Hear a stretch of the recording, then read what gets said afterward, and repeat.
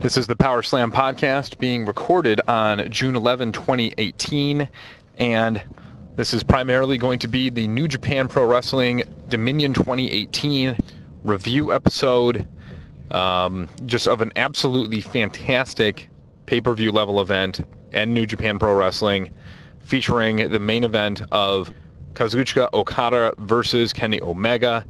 As I've speculated, and I would imagine every other individual who did any sort of preview with respect to this match speculated, it did end up going to a full 3 falls, but I did predict incorrectly as to who would get the falls when, so we'll talk about that. We'll talk about the result of the match and just how incredible it was and where it kind of falls in the pantheon of not only Okada-Omega matches, but pro wrestling as a whole, particularly modern day pro wrestling, as we talk about maybe here the 2000s and 2010s. We'll also go over the remainder of the card, the other big matches being Chris Jericho and Tetsuya Naito for the IWGP Intercontinental Championship, the heavyweight tag belts with the Young Bucks being now in the heavyweight class against Evil and Sonata, the champions, and then the champion Will Ospreay defending the IWGP Junior Heavyweight Championship against Hiromu Takahashi, the winner of the Best of the Super Juniors. But that is going to be the episode, so if you have not yet watched all of Dominion, or maybe you watch a couple matches, haven't seen the remainder of the card, you may want to wait just a little bit. But when I post this, and again, I'm recording this on Monday, June 11th, hopefully I'll have it posted by Wednesday, June 13th, it will very clearly read that this is a Dominion review. So there shouldn't be any confusion as to what is contained within this podcast, I wouldn't think. I guess we may as well just go full bore, because most people are going to want to hear discussion about the Okada-Omega match, and I don't want to let the podcast linger and put that at the end. So let's put it at the beginning. Okada-Omega 4, and as I predicted, and like I said, just about everybody else did, 5 and 6, as they went to full 3 falls. And when Kazuchika Okada got that first fall of the 3, that is not what I predicted. I predicted Omega would get the first one, and then Okada would get the last 2. Of course, Okada got the first one, and Omega got the last 2, becoming the new IWGP Heavyweight Champion. And a very emotional moment for him, being Kenny Omega, certainly for also Kota Ibushi and for the Young Bucks. I mean, all 4 of them in the ring were pretty struck by the whole thing, and as they should have been. It was a monumental moment and a monumental match to as the prelude to the monumental moment, and that's the way it should have been. It should have been 2 guys in Omega and Okada who were just going to go at it, give absolutely everything they had to the match, and put on a show, especially if it was going to be a coronation for Kenny Omega as the face of New Japan heading into the Cow Palace show in July in San Francisco. And if you'll notice on the card, actually before I get into Okada Omega, I do want to mention just some general observations from the show. If you'll notice on the card, how many Westerners won titles on this card? Okay, and again, this is a review, so I don't feel like I'm spoiling anything here. Michael Elgin with the Never Openweight Championship, which was something I don't think anybody really expected all that much. I thought if it was going to change hands, it was going to be Tai Chi. Either that or Goto was going to keep it. So for Elgin to have gotten it, that was a surprise. Then the Young Bucks, when their first foray into the heavyweight division, beating Evil and Sonata, which, again, this being their first real main heavyweight match, that was a surprise. And then Omega, to me, was a surprise. I didn't call any of these matches, any of those 3. I did not call a single one of those. And then, even though I stuck with Naito, the only one I almost called, I won't give myself partial credit because I didn't actually call it on the cast. But after I recorded the preview cast, I thought to myself that there was a decent shot that Jericho might win that title belt. Well, first of all, I messed up the last cast because I said there wasn't a belt that was an issue. Then at the very end of the cast, I corrected myself, for those of you that listened all the way, and recalled that the IC Championship was on the line. But I didn't change my prediction. I should have, because Jericho ends up winning that. So now you've got Kenny Omega with the heavyweight belt, Chris Jericho with the IC belt, the Young Bucks with the heavyweight tag titles, and Michael Elgin with the Never Openweight belt. All 4 Westerners, and they will pretty much guaranteed, because it's about a month away, to be all champions at the time that they enter the Cow Palace for the G1 special in San Francisco. So that's extremely calculated to me by New Japan. There's no doubt about it. They specifically knew what they wanted to do, and they lined up those 4 as champions, well, I guess 5, since this is the Young Bucks, as champions heading into that show. So again, not a problem, but they're catering to a Western audience, they're catering to an English-speaking audience, and they're trying to make inroads there. So to have as many Western champions as they could possibly have heading into that show makes sense. And the only one that was a switch actually from a Westerner to a Japanese star was the Junior Heavyweight Championship when Will Ospreay was defeated by Hiromu Takahashi, who just had all the momentum. And Takahashi's hot in the U.S. anyway, frankly. And so is Naito, really. I mean, Naito's pretty hot in the U.S. too. But to have Jericho, who was very clearly signed to do that special, win the IC belt, that can really get the crowd energized and bring a lot more eyeballs to the product. I mean, you've got a bona fide WWE superstar, somebody who really people only know from having been in WCW for a short bit and then WWE for the remainder of his career, now working in New Japan, now being the Intercontinental Champion, heading into that show. And if that's not going to draw eyeballs, I don't know what is.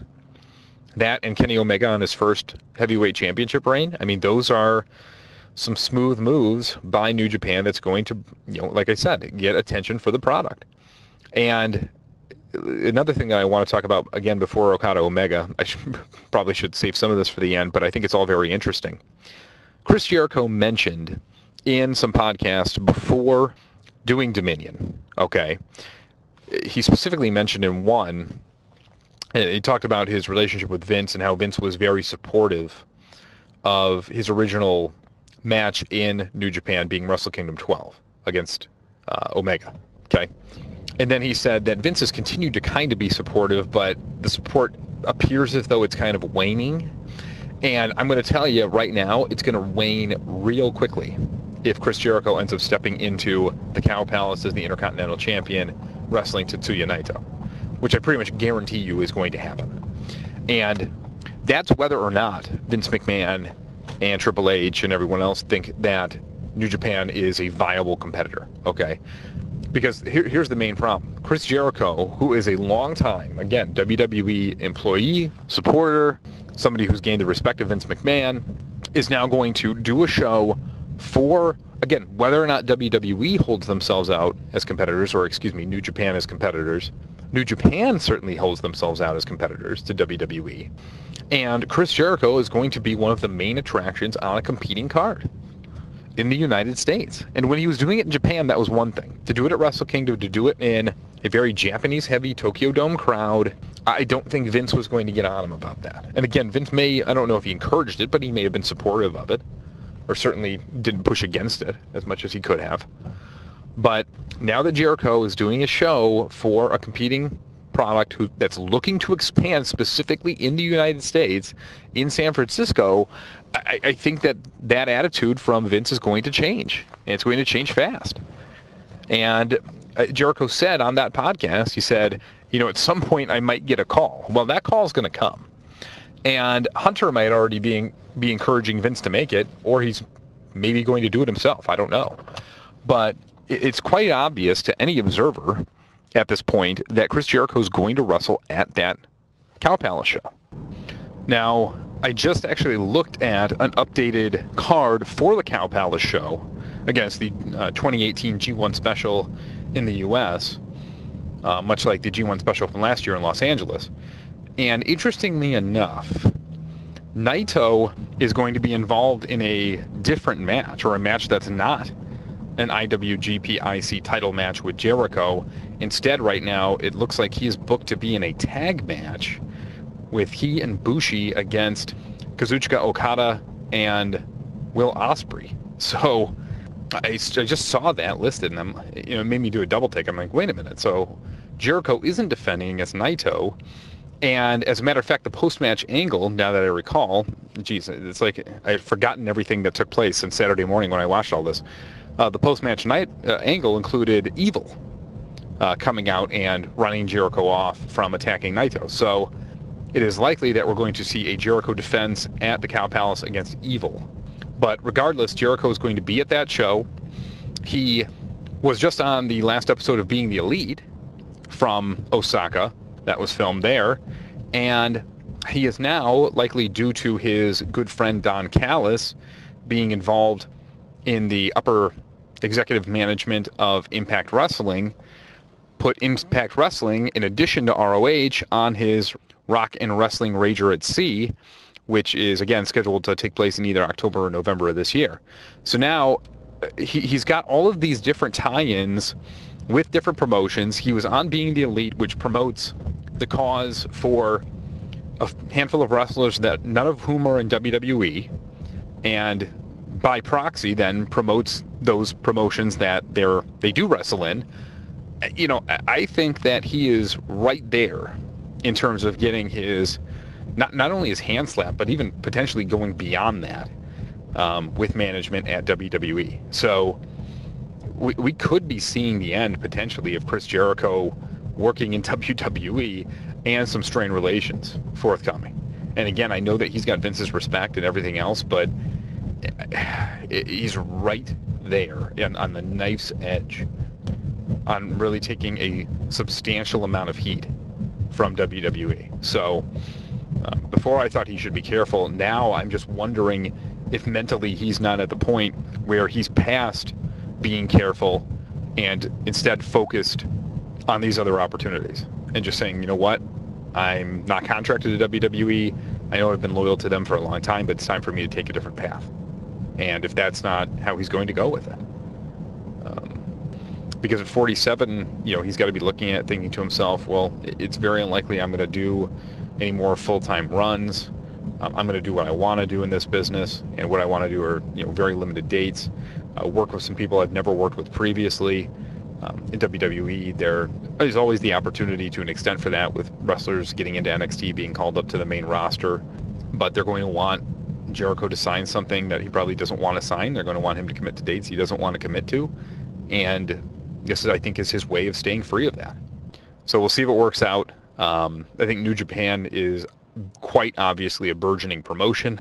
I think Ring of Honor has taken a little bit of an uptick recently, but has stayed kind of stagnant. But again, maybe had some sort of uptick recently. Just, again, I think by proxy due to New Japan's popularity, because there are certain wrestlers, specifically Bullet Club members, that cross over between ROH and New Japan. And then Impact's Impact. They haven't made an impact on me, and I don't think that they're making much of an impact on the wrestling world, but hopefully under the new management they're under with Callis and the rest of those guys, they can push forward and at least break in. I know they're filming a lot in Canada, maybe break in with the Canadian market and be a big promotion up there. Other than those overall thoughts, just some miscellaneous stuff. I thought the production values of Dominion were very good. I thought they did a great job of cutting to different camera angles. I think there was only one time where we were watching a replay. It might have been during the Okada-Omega match, where there was a move that transpired and then there was a subsequent pin attempt, and they were doing the replay or showing the replay of the move during the pin attempt. So we didn't actually get to see the pin. Other than that, I thought that it was very smooth. I thought the title changes, as I stated, make sense in the context of what they are trying to do going forward. So we'll talk about that during the review. And with that, let's just get into the review. Let's get into it. Let's talk about Omega Okada. Again, I don't want to ramble for a half hour. I've already gone 10 minutes without going over that match. So let's do it now. There are a lot of those who are quick, again, to jump in and say either this is the best Okada-Omega match, best wrestling match ever. There's some people doing that. There are other people who are a little more reserved, saying, you know what, it was a fantastic match, but let's not get carried away.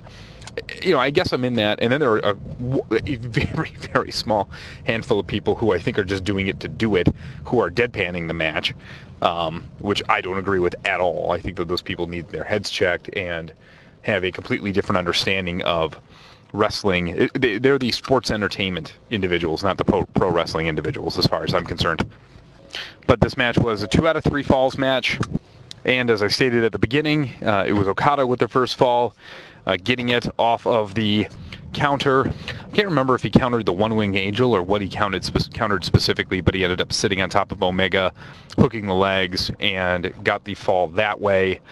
And then it was great because it was just complete jerk Okada afterwards with that smirky grin that he put on, kind of baiting Omega, saying, hey, look, I got this one, man. 1-0. I'm unbeatable, basically. I've got this. And that was just great. I think Okada, what makes him one of the best and why he was number one in the PWI list for 2017, it's with those little things that he does. I think that his facial expressions, he's so good at telling a story through his facial expressions during a match that, despite the fact that I think he speaks English, but from what I understand, it's very limited. He did work in the U.S. while he was in Impact for a period of time. So he does have some understanding of the language, but it's not great. But he doesn't necessarily need to know English all that well when, again, he tells such a fantastic story through those facial expressions, through his actions. It translates across all borders, essentially. So there's the first fall that occurred that way. The second fall was Omega hitting a one-winged angel to get it, and that was at about the 50-minute mark. The first fall was about the 30-minute mark, or just before that.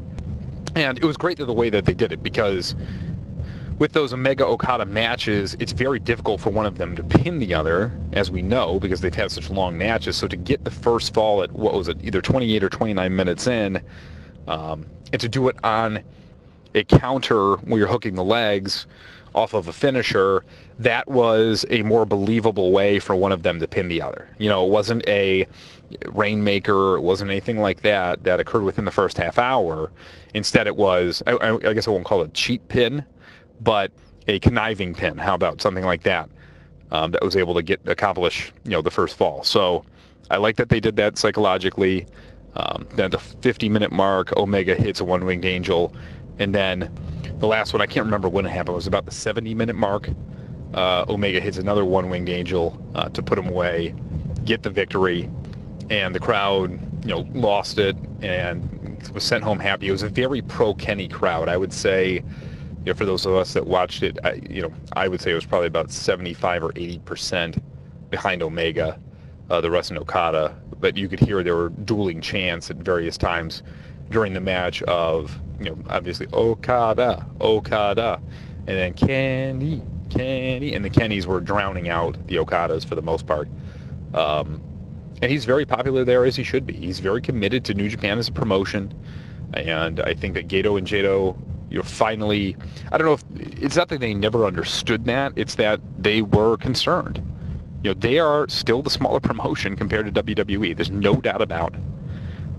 They are, I think, to me, New Japan personally is unequivocally a number two. But again, because they're a Japanese-based promotion here in the United States, it's hard to necessarily say that definitively. I think most people in the U.S. would probably say maybe Ring of Honor is number two. But again, worldwide, I think to me, there's no doubt that New Japan's right there worldwide, that they're the number two promotion. They are the promotion everybody's essentially jealous of. And I personally can't wait to see what happens next.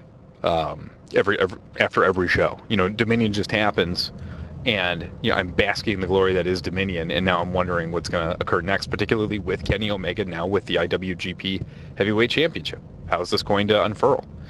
But regardless, they went back. They knew the Cow Palace show was coming up. Jado and Gedo did, and had the confidence and the commitment to put the belt on him, to be their flag bearer as they continue to try to expand into the U.S. market and the Canadian market.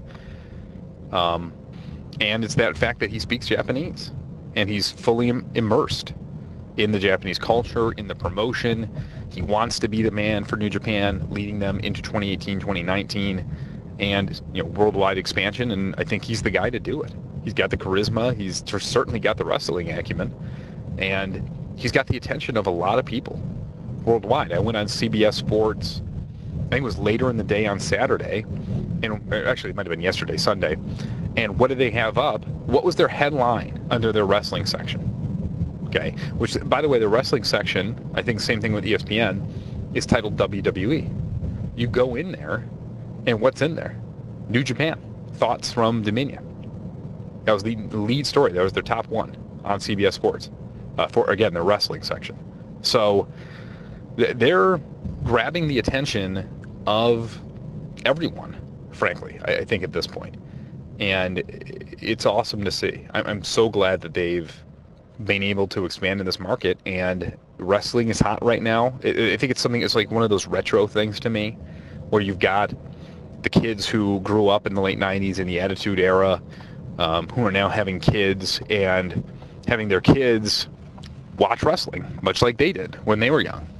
They want to kind of immerse their children in it, and you get them to enjoy a lot of the things that they used to enjoy. And that's going to pay dividends for WWE, as I think we've all seen in their stock price, which has gone up pretty substantially lately. But also it's going to create competition and potentially bring some of these other promotions, these smaller promotions, being New Japan, Ring of Honor, maybe to a lesser degree Impact, but I think those first two that I mentioned being the top two, hopefully bring them up and buoy them and make them more national United States products. To really put the screws, maybe to a degree, to WWE and force them to compete. And that's what everybody wants. Shouldn't it be what everybody wants? Competition for WWE? Because, I mean, to put competition at the heels of the number one promotion will cause a better product to come forward. And I think that's what everybody wants. In terms of the match itself, again, super high quality match between two of the best performers, if not the two best performers in the world today. The main critique of the match that I've seen was that Omega in his pre-match promos basically made the match about stamina, saying, hey, we're doing a 2 out of 3 falls match, and Okada doesn't have the stamina that I have. I can go longer than him. I can go harder than he can. He's going to get worn out. And Kenny came into the match looking like $1 million. I mean, he was cut to the bone, just really looking good. Looked like he had worked out like you wouldn't believe ahead of this match, and was going to be able to go the distance. Maybe not no problem. I can't say that when you're talking about a 70-minute wrestling match, but without any doubt that he can make it work. And that's exactly what happened. The problem, again, being with the stamina directive from Kenny, was that he didn't come out of the gates firing on all cylinders. If you're going to say I can outlast you to a degree, I think people expected, okay, so you've got the stamina, come out and show him that you have the stamina and really start beating him up right from the get-go, and Kenny really didn't do that. And then Okada got the first fall, with Kenny having sort of fallen into the Okada trap, so to speak. So that was a minor criticism. Other than that, in terms of the spots, there were really no missed spots that I can recall. I do remember them having set up a table, and the table still being out at one point. They might have, and they kind of faked a move on the table. And somebody, it might have been Okada, I don't know if he powerbombed Kenny or did some sort of, maybe did a DDT to Kenny out of the ring after Kenny was trying to get him up, I think, to do a one-winged angel on the table. And then that was countered, but the table never ended up factoring in. I think it was actually sitting out there, set up for the remainder of the match, and again, never ended up being a portion of what transpired. But again, I think that adds to the match. Why if you don't have to use the table, don't use the table, you know? Again, it's the little things with New Japan that make it interesting. But all the crazy dives, the Rise of the Terminator dive, that was towards the beginning of the match, actually, that Kenny did, was flawless. I mean, he went higher and longer than I've ever seen. Again, because he's so cut and because he's so well built for that kind of stuff right now. Okada, as I mentioned before, with the facial expressions, he went the distance. I'm sure he was more gassed than Kenny was at the end because he's not in as good a shape as Kenny is, but put on another top-level performance as the foil, as the guy who was promoted as the unbeatable star. There's no way you can do this. No matter what you do, no matter how hard you train, you're not going to be able to beat me and take this title. And that's the attitude he presented during the match. And it again, made for a fantastic story when Kenny Omega was able to overcome and win in the end. Multiple attempts at Rainmakers by Okada that many of them did not connect. I think he definitely connected at least one Rainmaker during the course of the match. I don't even know if he connected on two throughout the entirety of the match. I know he did one, but a lot of missed, a lot of countered Rainmakers, which is fine. Because, again, it goes towards one of my issues with WWE. In New Japan, when you hit a finisher, it's a big deal. There's not a lot of finishing kickouts. And the Rainmaker's a little bit different because at this juncture, you know that it's something that Okada can kind of hit mid-match. And, you know, if it's, for instance, for this match, he might have hit his Rainmaker, the one that I'm thinking of, before the first fall. You kind of knew because it was so early in the match that it wasn't going to be the pin. But they've morphed the Rainmaker into kind of a 2 or 3, you know, move thing in order to get the pin. But with that, they've also adapted Okada in that they've also added the Cobra Clutch as one of his moves for a finish. So, you know, add additional finishers. Try to mix up and diversify the move set to match the evolution of what's going on in the ring. And WWE just doesn't do that well enough. They really don't. But you knew that when Kenny would hit one-winged angel, that was going to be a big deal. And sure enough, they kept it that way during the match. He hit one-winged angel twice, and both times he got a pin. The second and third falls. And that's the way that it should be. Again, Kenny could adapt and have a new finisher if it took multiples or something like that. But, you know, the one-winged angel has been very protective, has been very special. And they've done such a good job keeping him that way that, you know, don't destroy it. Make sure that it's a big move and it's a big deal every time it's hit. And New Japan has done that. So that's where we stand with Okada and Omega. Again, fantastic match. If you are a WWE fan, if you are not a fan of New Japan or don't really know much about New Japan, or maybe you looked at New Japan World one time and, you know, saw a bad match on Wrestle Kingdom or something like that and kind of swore it off, go get New Japan World right now. We'll go back and watch that match. They've got it actually parsed out so you don't have to watch all of Dominion. They've got this match and the Jericho Naito match specifically taken out, and you can just do a quick click and get to enjoy those matches on demand very quickly. And I would recommend that to anybody who's a pro wrestling fan. So please go do that. One other thing before I move on from this. So Kenny Omega's first challenger for a title defense is going to be Cody. And that is taking place at the Cow Palace show, the G1 special in San Francisco. Now, to tie that into what's going on with the Bullet Club. So let's talk about the Bullet Club again, just a little bit before we move on. The video package for the Kenny Omega Kazuchika Okada match that was played beforehand. There was only one for Kenny, there wasn't one for Okada. But the Kenny video package had him basically talking to Ibushi. Like, first of all, it's Kenny walking through like a hallway, and then there are all these memories coming up of him losing to Okada, his strife within the Bullet Club, him falling out of favor with the Young Bucks, and then who shows up, but, you know, to guide him essentially to the next portion of his career, but Kota Ibushi. All right. So then he's talking to Ibushi in Japanese, and of course they have English subtitles, which I'm glad that they do to, again, cater to the ever-growing Western audience. And, you know, what was it? Ibushi, one of his lines during that video package was, "What has it cost you?" or something like that. You know, being this transition and his evolution and trying to defeat Okada, you know, because his mission has been getting that heavyweight championship. What does it cost you? And Kenny responded, everything. And when he did that, it showed a graphic of the Bullet Club logo, and then it like disintegrated. So let's tie that into the most recent being the Elite. The most recent being the Elite was filmed both before and after, in very small portions, Dominion. All right. At the end of the most recent episode of Being the Elite, it shows Cody, who is coming to Kenny's dressing room, essentially, which supposedly at this time, again, who knows when they filmed all this stuff, but supposedly at the time it was post-Dominion, is what they made it seem like, and it would have been Kenny in there with Ibushi, Matt, and Nick Jackson. All right. Cody walks up to the dressing room, and he's got like a champagne bottle and like an envelope or something like that. And I don't know what's supposed to be in the envelope, a card or something, but it's written on the outside of the envelope, "Congratulations, Kenny, you are the true leader of the Bullet Club," or something along those lines, okay? So then Cody brings himself up to Kenny's dressing room, but then can't pull the trigger on walking inside. So, I, between those two things, what are we supposed to believe about Kenny standing within the Bullet Club, even Cody standing within the Bullet Club, what the Young Bucks are doing with all the post-match stuff that happened at Dominion? I don't know. And the post-match stuff at Dominion, again, if you watched it, you'll know this. If you didn't, you won't unless you read it somewhere.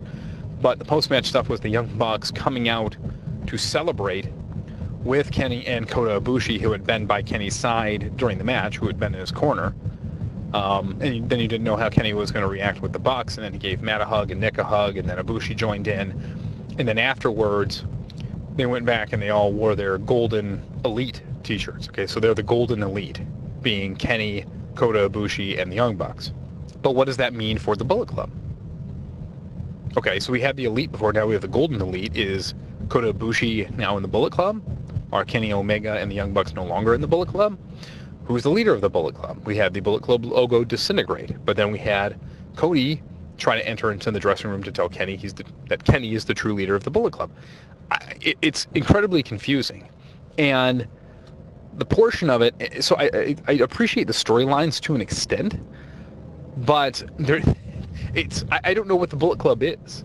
That's the problem, is Bullet Club has become sort of an amorphous blob at this time, and I don't know who's encompassed within that amorphous blob.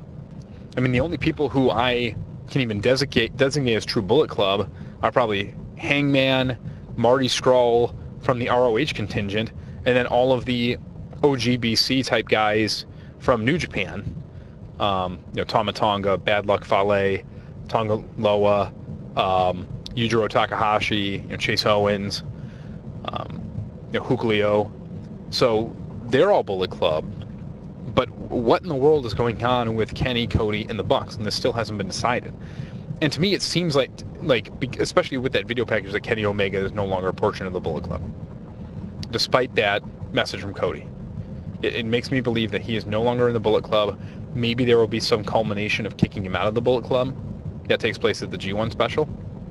But the most confounding portion of all of this, to me, and Taiji Ishimori is in the Bullet Club, obviously, Bone Soldier. The most confounding portion of all of this is, what are those OGBC, the New Japan contingent, basically, of the Bullet Club? What are they doing? Where is Bad Luck Fale? Where is Tama Tonga? Where are they, and why can't they come out and tell us what's going on? I mean, you had Tama send out that funny Twitter picture of him with his makeup on, drinking a cup of coffee. I thought that was pretty hilarious.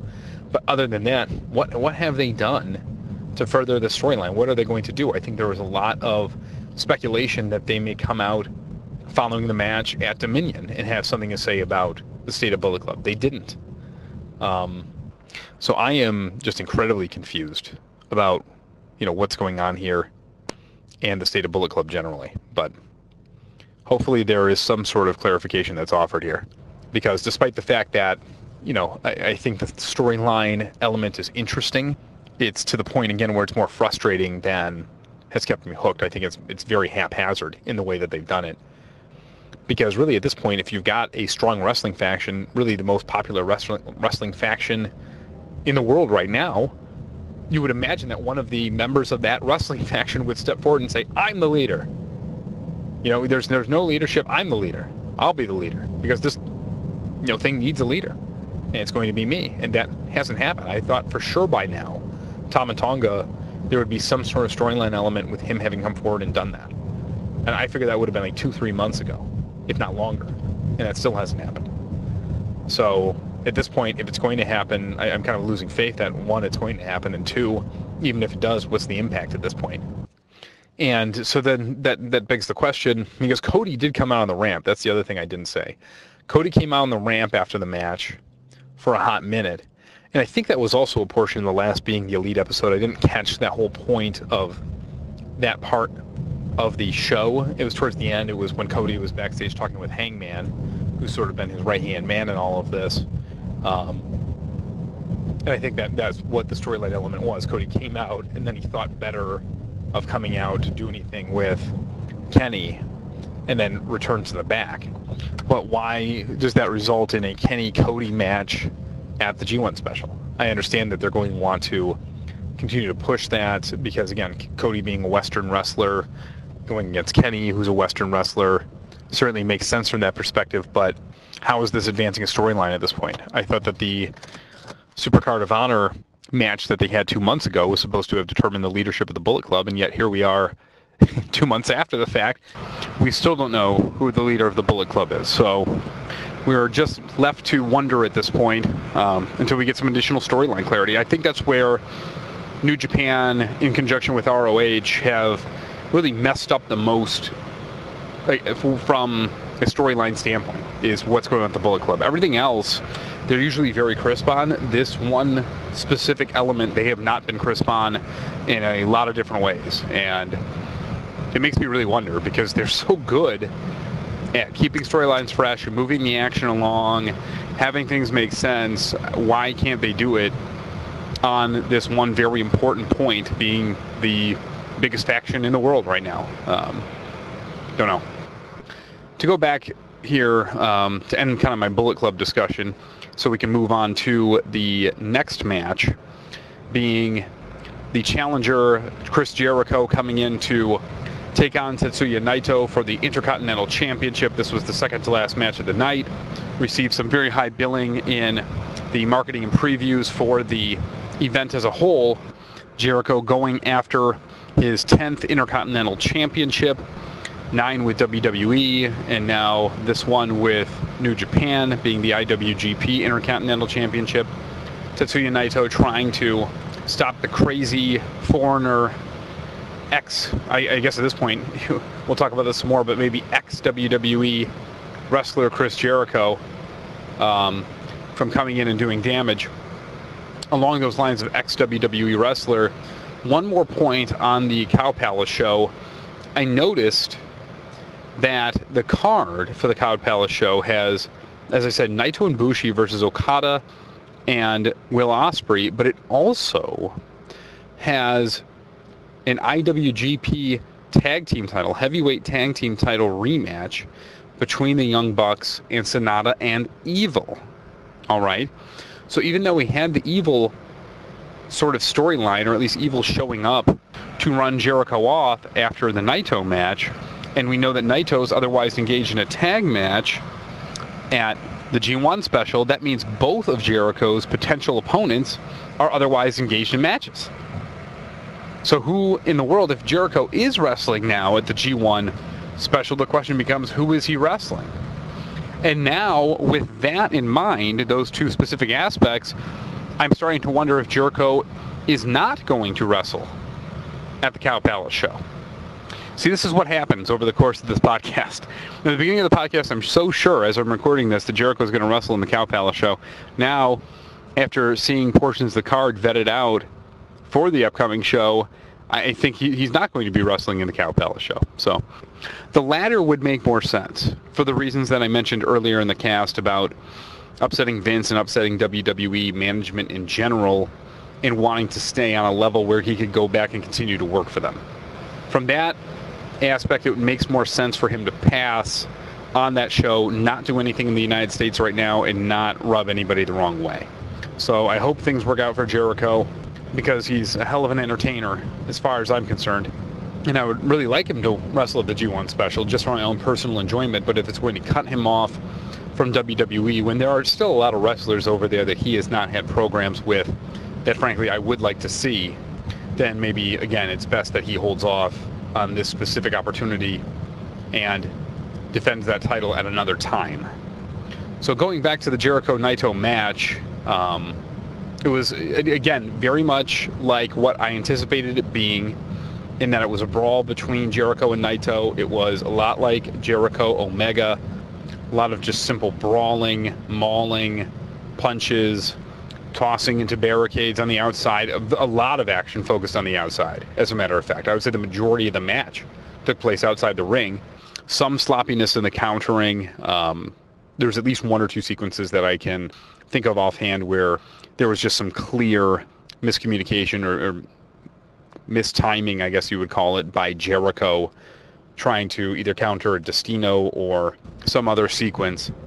But it overall told a good story otherwise. And Jericho, it was really just Jericho beating the absolute crap out of Naito. I mean, just literally pounding him into submission and turning him into jelly for the first 10 minutes of the match. I mean, I don't even know if Naito got any offense in whatsoever.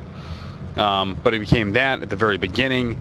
Naito tried to come back, but I think the overall storyline being that Jericho just had him beaten too badly for him to do so. Uses the ref bump, hits him with the low blow, hits him with the code breaker, and there is your title. Now, one mention that I do have from the match specifically was I know that Jericho was going for a situation where he was the heel, okay, in a major way, whereas Naito was the big baby face. I really think that he anticipated going into Osaka-jo Hall with a huge heel wave behind him, everybody looking at him as kind of the evil foreigner, the evil Westerner coming in to take this title. That's what he tried to drum up in his video promos, and also by attacking Naito the 2 times physically, okay? When it came down to it, however, the Osaka-jo Hall crowd, and for those of you that watched, I'd be interested to hear your take, but to me it was a very pro-Jericho crowd. The crowd, in fact, was chanting on many occasions, Y2J, Y2J, Y2J, more so than Naito. I mean, there was some Naito, Naito, but not nearly as much. It was being drowned out, and I didn't anticipate that. I really thought that the crowd generally was going to take Naito's side and Jericho was going to get what he wanted in terms of that heel heat and be the bad guy, but that's not really what happened. You just never know how a crowd's going to react. In Japan, usually it's more paint by numbers, I think, in that the Japanese crowds are so into it. They believe in kayfabe a lot more. They're not as much into the tweeners or the heels. They really go for the baby faces, especially if they're pushed as such. And Naito generally, as everybody knows, gets very, very, very positive reactions. But this Osaka-jo Hall crowd just apparently seemed to want Jericho to win. And he did it, leaving Naito kind of in a heap. And you know, again, this goes back to something I've complained about with New Japan's booking of Naito for the last few months, ever since he lost at Wrestle Kingdom 12. You have him lose all the momentum that he had, which was just an unbelievable wave of momentum heading into that huge event. You have him lose. How are you going to rehab him? Well, apparently not very well, because he seems to continue to lose matches. So he gets the IC championship from Suzuki. That's a big win, and it seems great, right? Then the first defense that you have for him of that title against Chris Jericho, he ends up losing. So now he's becoming a guy that can't seem to get over the hump. And so now you're going to have to rehab him big time with a win over Jericho. I sort of speculated this was something that they could do, and I'm sure that they have Jericho signed to another date. If it's not the G1 special in the US, maybe the G1 final in Japan. But I can guarantee you they've got him signed up for another date for him to come back and drop that title, I'm assuming, back to Naito. Or maybe to Evil, depending on that post-match runoff. But they've got to rehab Naito, and they've got to kind of get him back towards the top, because all that momentum that he had with the crowd, all the babyface energy that he developed during the course of the G1, beating Kenny Omega in the final, the crowd was basically rabid to have him become the man, and now you've really lost that with him. So is there a way to get that back?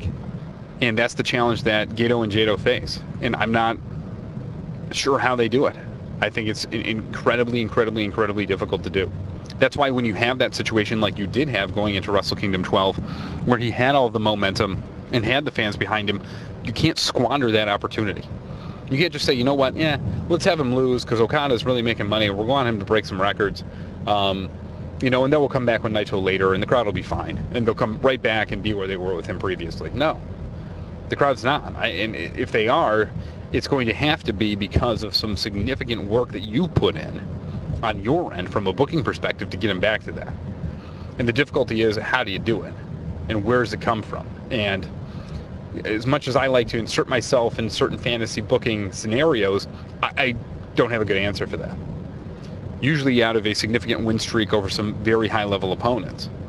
But of course, then you could potentially stop their momentum. So that becomes a really tricky situation. But that's what you've kind of developed, and now with Naito losing to Jericho here in June. Wrestle Kingdom was in January, so a 5-month difference. Now he's set back another 5 months. And to rehab him for Wrestle Kingdom 13, you're pretty much going to have him win the G1. But going into the G1, now that he lost this match to Jericho, and got the absolute crap beaten out of him, that's the big problem, is that Jericho just beat the living tar out of him. So how do you rehabilitate Tetsuya Naito as a threat heading into the G1? And if you have him just go into the G1 and win, is the crowd going to potentially turn against that because they don't see him as a believable G1 finalist and champion? From Chris Jericho's perspective, as I stated, he's going to come back. He's going to drop this belt to either Naito or Evil or whomever. I would prefer it be Naito because, again, we're trying to rehab him to have Naito come back and get a win over the guy that just beat him down, I think is maybe not necessary, but pretty close. So that's really what they should do. And now, again, I'm calling into question when they're going to do that. So let's just try to keep an eye on when Chris Jericho's name pops up to head back to Japan for a title defense. I'm sure it won't be at Kizuna Road, which are the upcoming shows. Doesn't sound like it's going to be at the Cow Palace show unless some sort of unnamed opponent comes in. So will it be at the G1 final in August? Well, we'll find out soon, I'm sure. Next big match I wanted to talk about, and now we're going to go through them a little bit more quickly because I am about 45 minutes into this cast. The Young Bucks, the challengers, again, in their first major heavyweight match in New Japan against Evil and Sanada, the champions. So let's see, what do we do? I got one prediction wrong, 2 predictions wrong so far. Let's go 3 for 3. As I said, that Evil and Sanada would retain. The Young Bucks would lose here, but potentially go on to win basically in the next handful of months. Well, that didn't happen. The Young Bucks come in, and in their first shot, end up taking out an Evil and Sanada for the titles with, no less, more bang for your buck. Who expected no bang for your buck to finish this match? I mean, everybody probably anticipated an Indie Taker or Meltzer Driver, something along those lines, and they had him up for those moves but could never finish them. Instead, it was more bang for your buck that ends up getting the win, which was pretty cool, actually, on Sanada, who takes the pin. And the Bucks were impressive working with Evil and Sanada. That was the one thing. It was also mentioned by Kevin Kelly and Don Callis in their commentary that the Bucks were giving up a significant amount of weight to Evil and Sanada. But the Bucks held their own and surprisingly got him up for the Undertaker. I think it was Matt who had, gosh, was it Evil, I want to say, actually up for the Undertaker and was holding on to him. You know Matt's been lifting weights. I mean, granted, his arms are significantly bigger than they used to be, so he has definitely been hitting the gym. But to hold somebody like Evil, even for that period of time, was pretty surprising. And then that was the spot where Nick tried to go up for the Undertaker and lost his footing on the top rope, falling down, which was a great spot. Nick did a great job of selling the right shin. Matt did a great job, as he's been doing for a number of months, even going back to Wrestle Kingdom, selling the low back. And I probably would have preferred, again, a loss for the Young Bucks here, it being their first major heavyweight tag battle, and Evil and Sanada working so well as tag champions. But we get to see a rematch now at the G1 special at the Cow Palace, so that will be nice to see. And the Young Bucks get the big gold that was the gold that had been eluding them in New Japan Pro Wrestling. So they have now added that to their collection. Something that New Japan should stay cognizant of, and I know that the Bucks are probably very similar to Kenny Omega in their stance with New Japan, which is, hey, we want to contribute. We want to help carry this brand into the new phase of being a worldwide company. But just remember, if you are Jado and Gato and you are New Japan Pro Wrestling and their new CEO, by the way, who debuted at Dominion and came out and said a few words, who is a Western guy. I don't know if he was American or English or Canadian. I didn't catch that. But if you are New Japan, just remember, now the Young Bucks have won your junior tag titles and they've won your heavyweight tag titles. All right? They've won the Ring of Honor tag titles. They don't sound as though they want to go their separate ways in singles wrestling. Okay? Because that's where they make their money. They make their money as a tag team. Who's to say that they're not at some point here going to want to go win the WWE tag titles? I think that they have a significant amount more desire to collect all the gold and rack up the accolades than Kenny Omega. That's just what I take from being the Elite and some of the other stuff. It's not to say it's good or bad. I just think that they've got a different perception and perspective on what they want to accomplish in their careers. So just be leery of that a little bit if you're New Japan, because now you've just given the one carrot that you could dangle out in front of them from a titles perspective to them immediately in their first foray into the heavyweight division. So not saying it's imminent, but just watch out for that going forward. As for Sonata and Evil, they get the rematch at the Cow Palace, and later in the night, Evil, as I stated, ran down Chris Jericho after the Naito match, so let's see if he gets involved in any Intercontinental title storylines. But both Sonata and Evil, they tagged very well, both very good individual wrestlers. They will, I'm sure, both be in the G1 tournament, and this also actually gives New Japan the freedom of having the belts off of two individuals who are going to be in the G1, because there's no way the Bucks are going to be in the G1. They won't. It would be surprise me. It would be a very large surprise if they were in the G1, but I do not think that they will be. So the Bucks can then defend the belts during the course of the G1 if needed in separate matches. Again, well, I guess that depends on if they win at the Cow Palace. If Evil and Sonata get it back, take that right off the table. Go then to another popular match on the card, being the six-man match, with one side having Hiroshi Tanahashi, Jushin Thunder Liger, and Rey Mysterio, versus the heels being Bullet Club of Cody, Hangman Page, and Marty Scurll. A lot of people thought that the faces were going to win this match. That is not what happened. It was Bullet Club. So I think this one actually predicted correctly, because I said that Bullet Club would win, maybe off of some confusion between Liger and Mysterio, setting up a Liger-Mysterio match. That's not exactly what happened. Bullet Club did win off of Cody hitting a crossroads on Liger, but Mysterio and Liger seemed to be good after the match, and there wasn't any animosity breaking down there. Mysterio, for all accounts, put on a good match, and I doubt this is the last time you're going to see Rey Mysterio in New Japan. I'm sure he will have that match with Liger, that singles match that he wants to have, now that he is healthy and cleared. And then as for Bullet Club, from a storyline perspective, it was mainly a filler match. It really didn't advance much of anything, except to show that Scurll and Hangman are still united behind Cody, who is quite clearly a heel. And that's sort of the way it should be. I mean, Bullet Club is supposed to be a heel stable. They became kind of cool and popular during the 2016 run, 2015 we had Styles, heading into 2016 with Omega taking over. But now I think they're trying to get back almost to the heel roots. And at least Cody's sense of the faction at Bullet Club seems to be reestablishing that relatively well. Then you've got the IWGP Junior Heavyweight Championship. The champion Will Ospreay defending against the winner of the Best of the Super Junior tournament, Hiromu Takahashi.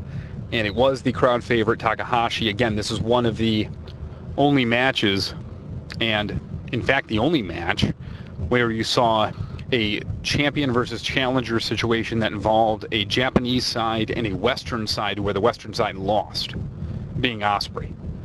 Otherwise, as I mentioned at the beginning here, it was all Westerners to set up for the Cow Palace show.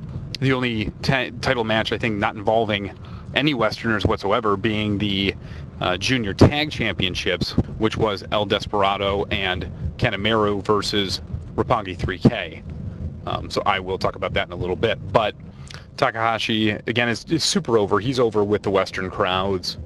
He's half kind of emo and half kind of goofy. I don't know how exactly I'd describe it, but the Japanese crowds love him, and the American crowds also seem to really like him.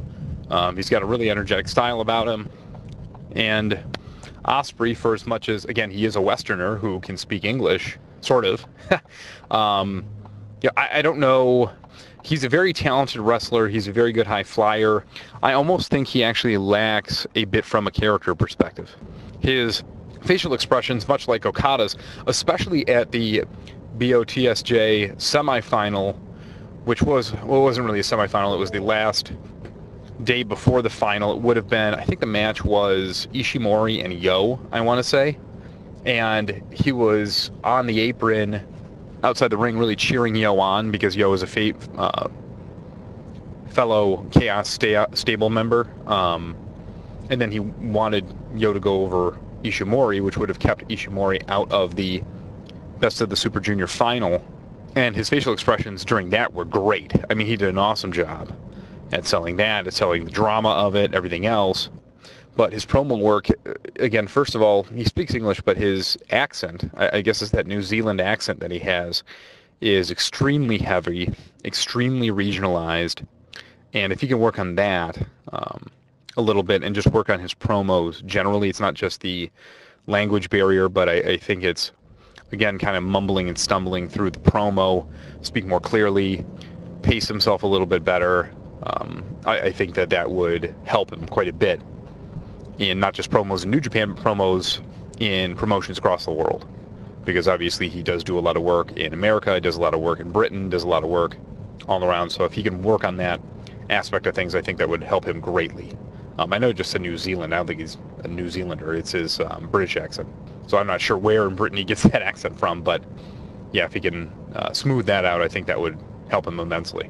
So where do they go from here? Ospreay, having lost, he is going to be tagging with Kazuchika Okada. It's kind of the losers tag here at the G1 Special in America. It's Will Ospreay, loser of the junior heavyweight title match, and Kazuchika Okada, loser of the heavyweight title match, versus Tetsuya Naito, loser of the IC match, and Bushi, who was never in a match to begin with. So guys who are kind of soaking in their own tears and want to get out of that bath and move on to better things.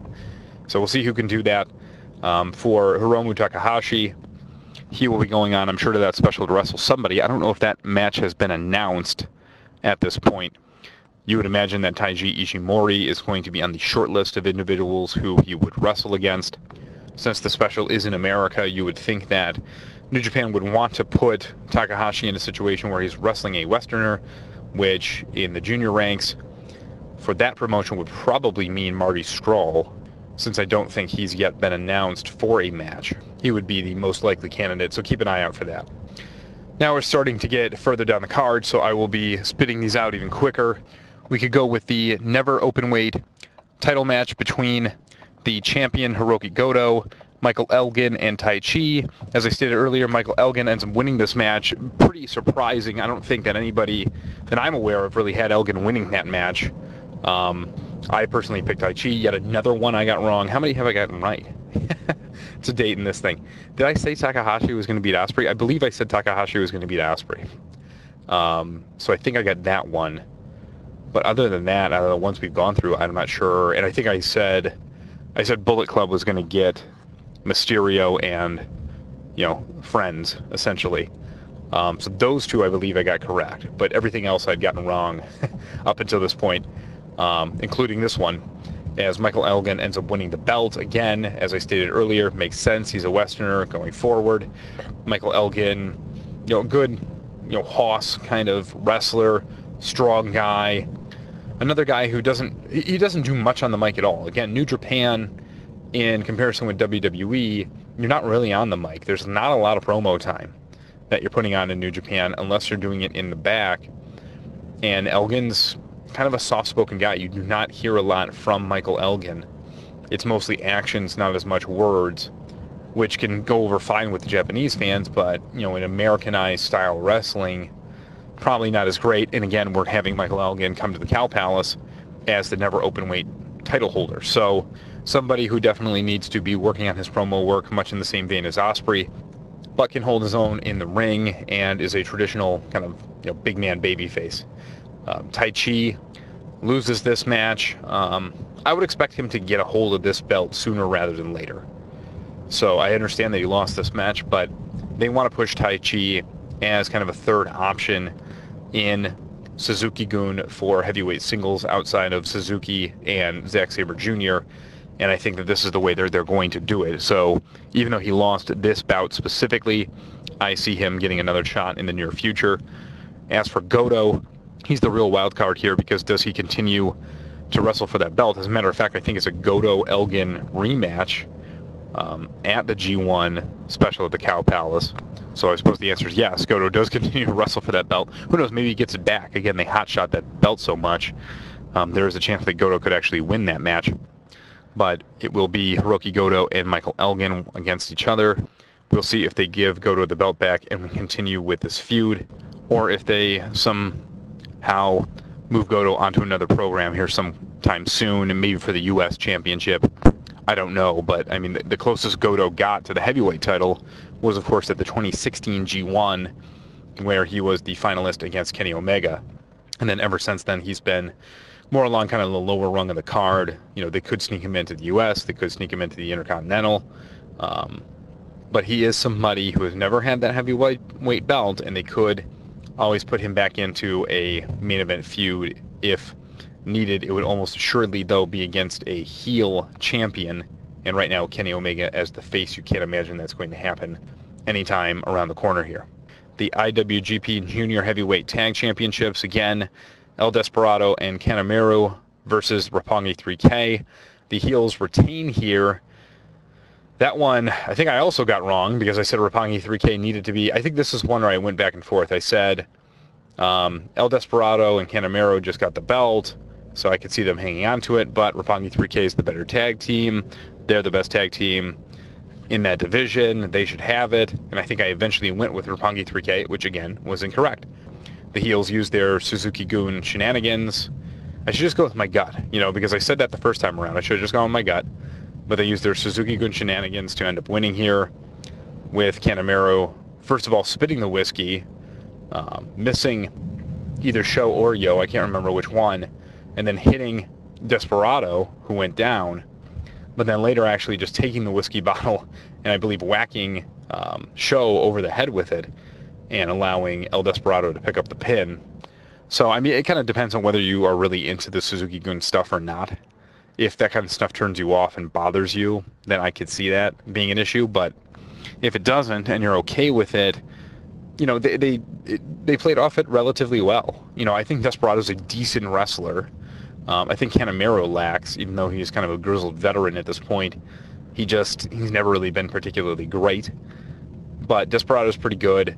They are traditional heels. They'll do anything they possibly can to win matches. They always attack before the bell. And if that doesn't wear you out, then it might be your style of champion. But if it does, you know, that would probably grind on you. It certainly grind, I think, on most over time. But Roppongi 3K, I know we'll be back competing for those championships very soon. So the other matches on the card, what is left at this point? They were all non-title. Let's go with Jay White and Yoshihashi. Again, very strange tag here. Jay White and Yoshihashi versus Juice Robinson and David Finlay. From the beginning, this one I got absolutely correct, and pretty much everybody who I read a preview of, you know, after I had put together mine, said the same thing, which was Juice Robinson's going to get the pin over Jay White to set up a U.S. title match, and that's exactly what happened, and the match is already set for the G1 special. It will be Jay White, the U.S. champion, defending against Juice Robinson. Juice hits Jay White with Pulp Friction to get the pin. And I don't know if Juice was on something in this match, but he was fired up. I know Juice is usually fired up, but he was on another level during the course of this match, just going crazy. You know, the swearing from Juice is no real surprise, but doing crotch chops, bouncing around like you wouldn't believe. I mean, he just did not stop for the entire match. And he and Finlay had a great time out there. So it was fun to see, because those guys are really fun. They have a ton of fun. And it's good to watch people, you know, out enjoying their jobs, as those two do. Yoshihashi at this point, and I don't know, because as I've mentioned in previous casts, I've been watching New Japan since the beginning of 2016, end of 2015. Okay, so now for about 2.5 years, and I don't know if Yoshihashi was ever more than kind of mid-card filler or even lower card filler before I started watching in that time period. But if he ever was, it hasn't really hit me. He's booked very oddly. He's booked to lose. I guess it's not that odd. He's booked to lose. He's booked to take the pin a lot of times for Chaos. He didn't lose here. But that's generally his role. He's not like an upper-level guy. And I want to say that more towards the beginning of the Chaos run, because I think he's one of the original members, if I'm not mistaken. You know, back when it was like Nakamura, Ishii, Yano, Okada, Yoshihashi, Gato. You know, I think back in that time, he was certainly higher up on the card, but now, yeah, he's just essentially there to take pinfall losses. So again, that's what I'm trying to say is for him, storyline-wise going forward, there really is no storyline. And I guess, you know, you see that so often in WWE where you look at guys like Zack Ryder, you know, or guys like, again, he was on Jericho's podcast, as I mentioned before, I think it was last week or the week before, Wade Barrett. You know, and they're on the card, but they're in the filler segment, and there's no direction, and they're just there to take up time, you know, in the show. That's kind of Yoshihashi's role, and again, you don't see that very often in New Japan, but that's where we are with him, and we'll see if that changes going forward, but I have no reason to believe it's going to. For Juice and Jay, you know that they're going to be in a match for David Finlay. It's kind of sort of the same role as Yoshihashi, except he's a lot more upbeat with it. I mean, yeah, he's kind of the Yoshihashi of Tanahashi and Friends, or Taguchi and Friends, depending on how you want to look at it. But he's the guy that kind of takes a lot of the pinfall losses, and you know, again, he's an energetic guy. You know, definitely wish the best for David Finlay going forward. So the other one that I wanted to talk about too was the tag match between Suzuki and Sabre against the team of Ishii and Yano. I'm going to be dead serious with everybody here. I don't know who won that match. I don't and look at who won that match. I probably watched about the first half of the match and then never finished it. And I kind of don't want to look at to see who won it because I legitimately don't know who won it. And I still have the rest of the match to watch. So, you know, that's where this review is going to lack. I don't know who won that match, and I probably won't know before the time that I'm done recording this because I'm pretty close to being done here. But I think if I had to speculate, I think that Suzuki and Sabre won, just because they were the Rev Pro champions. That's what sort of made this match interesting. So Suzuki and Sabre are the Rev Pro champions, a British promotion. They're their tag champions heading into this match, and Ishii is the champion, the Rev Pro champion, heading into this match. And as a matter of fact, I think Ishii defeated Zack Sabre Jr. for that championship. So New Japan doing crossover work with Rev Pro, promoting their belts on this card. None of the belts, as far as I'm aware, were up to change, I should say, in that match. I don't think that Suzuki and Sabre's Rev Pro titles were on the line, but regardless, I think that they won. I'm sure it was a fantastic match. I watched the first part of it where Sabre was kind of messing around with Yano, you know, having Yano's arms pulled behind him. And I definitely watched the beginning where Ishii and Suzuki got into the ring together and just put each other's heads right up, each other's foreheads right up against each other. And, you know, those two are always aggressive, always fun to watch. I'm a big fan of both of them. And they're just violent guys. And you have got to respect both of those guys with the way they wrestle and what they've done in their careers. You would think that Ishii and Suzuki have a singles match coming up. Who knows if it's going to be at the G1 special, but if it's not, it's got to be very soon thereafter. So who else is left? I can't think of anybody. I think I might have done it. I might have run through that card. There's no Rambo like in Wrestle Kingdom or anything like that for me to talk about where they get everybody else on the card. I think I actually took up everybody. So with that being said, to wrap up, Dominion 2018, absolutely amazing show. Please go to New Japan World and get it right now. If you don't want the rest of June, we do have some Kuzuna Road shows at the end, which are just basically New Japan's shows leading up to another major event. But so they're almost what I would kind of refer to as house shows, but they broadcast them. So you've got those coming up at the end of June. But you can go back, watch Dominion, go back, watch Best of the Super Juniors. If you're new to New Japan World, you can go back, watch Wrestle Kingdom, all the old Wrestle Kingdoms, catch yourself up with history, which is great. I mean, it's much like the WWE Network in that capacity. But I implore those of you who have never seen New Japan Pro Wrestling before and are looking for something new to go try it out, you will not be disappointed, particularly if you really are truly a pro wrestling fan. So again, I'm excited for the future. I'm excited as to where New Japan is going to be heading in 2018. I'll finish off this episode just by trying to wrap up the Jericho stuff because I know I was a little all over the place with that during the course of the cast. And I'll just give kind of bullet point facts as to where I think his career stands right now. not contracted with WWE. Last time he showed up for WWE was the Greatest Royal Rumble in April. Is now the IWGP Intercontinental Champion. Stated in his post-match press conference, which I watched last night, because now I am actually finishing up this recording on June 12th, which is Tuesday, that it's obvious that he's staying in New Japan for the long haul because he is the IC champion. He actually said this during his presser, okay? But at the same time, his main two competitors that you would expect him to wrestle at the G1 special at the Cow Palace, being either Tetsuya Naito or Evil, are both engaged in other matches.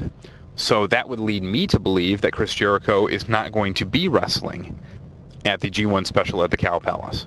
So if he doesn't wrestle there, which takes place in July, where is he next going to defend the IC championship? Is he going to wait until the G1 final, which wouldn't take place until mid to late August? That would be 2 months from now. So, are they going to let it sit around for that long? I don't know.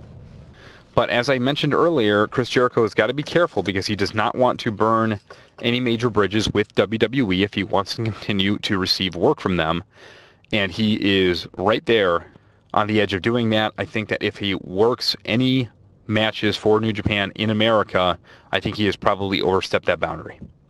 And he's at the very least going to get a very strong call from Vince McMahon, if not essentially be disinvited for the near future to participate in any WWE programs. So maybe Jericho's thinking better of it. As I stated earlier, we will have to see.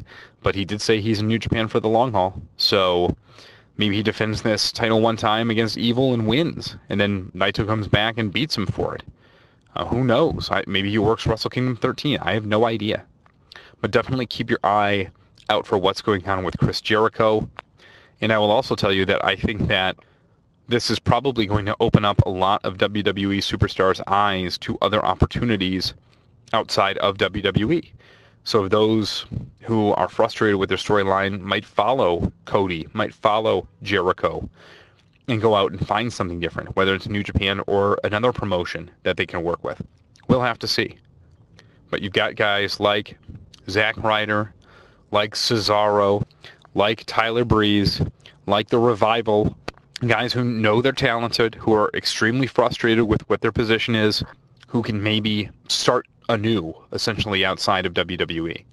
And we'll have to see if that takes place. WWE's been able to lock in a lot of these talents from promotions, particularly like ROH and Impact.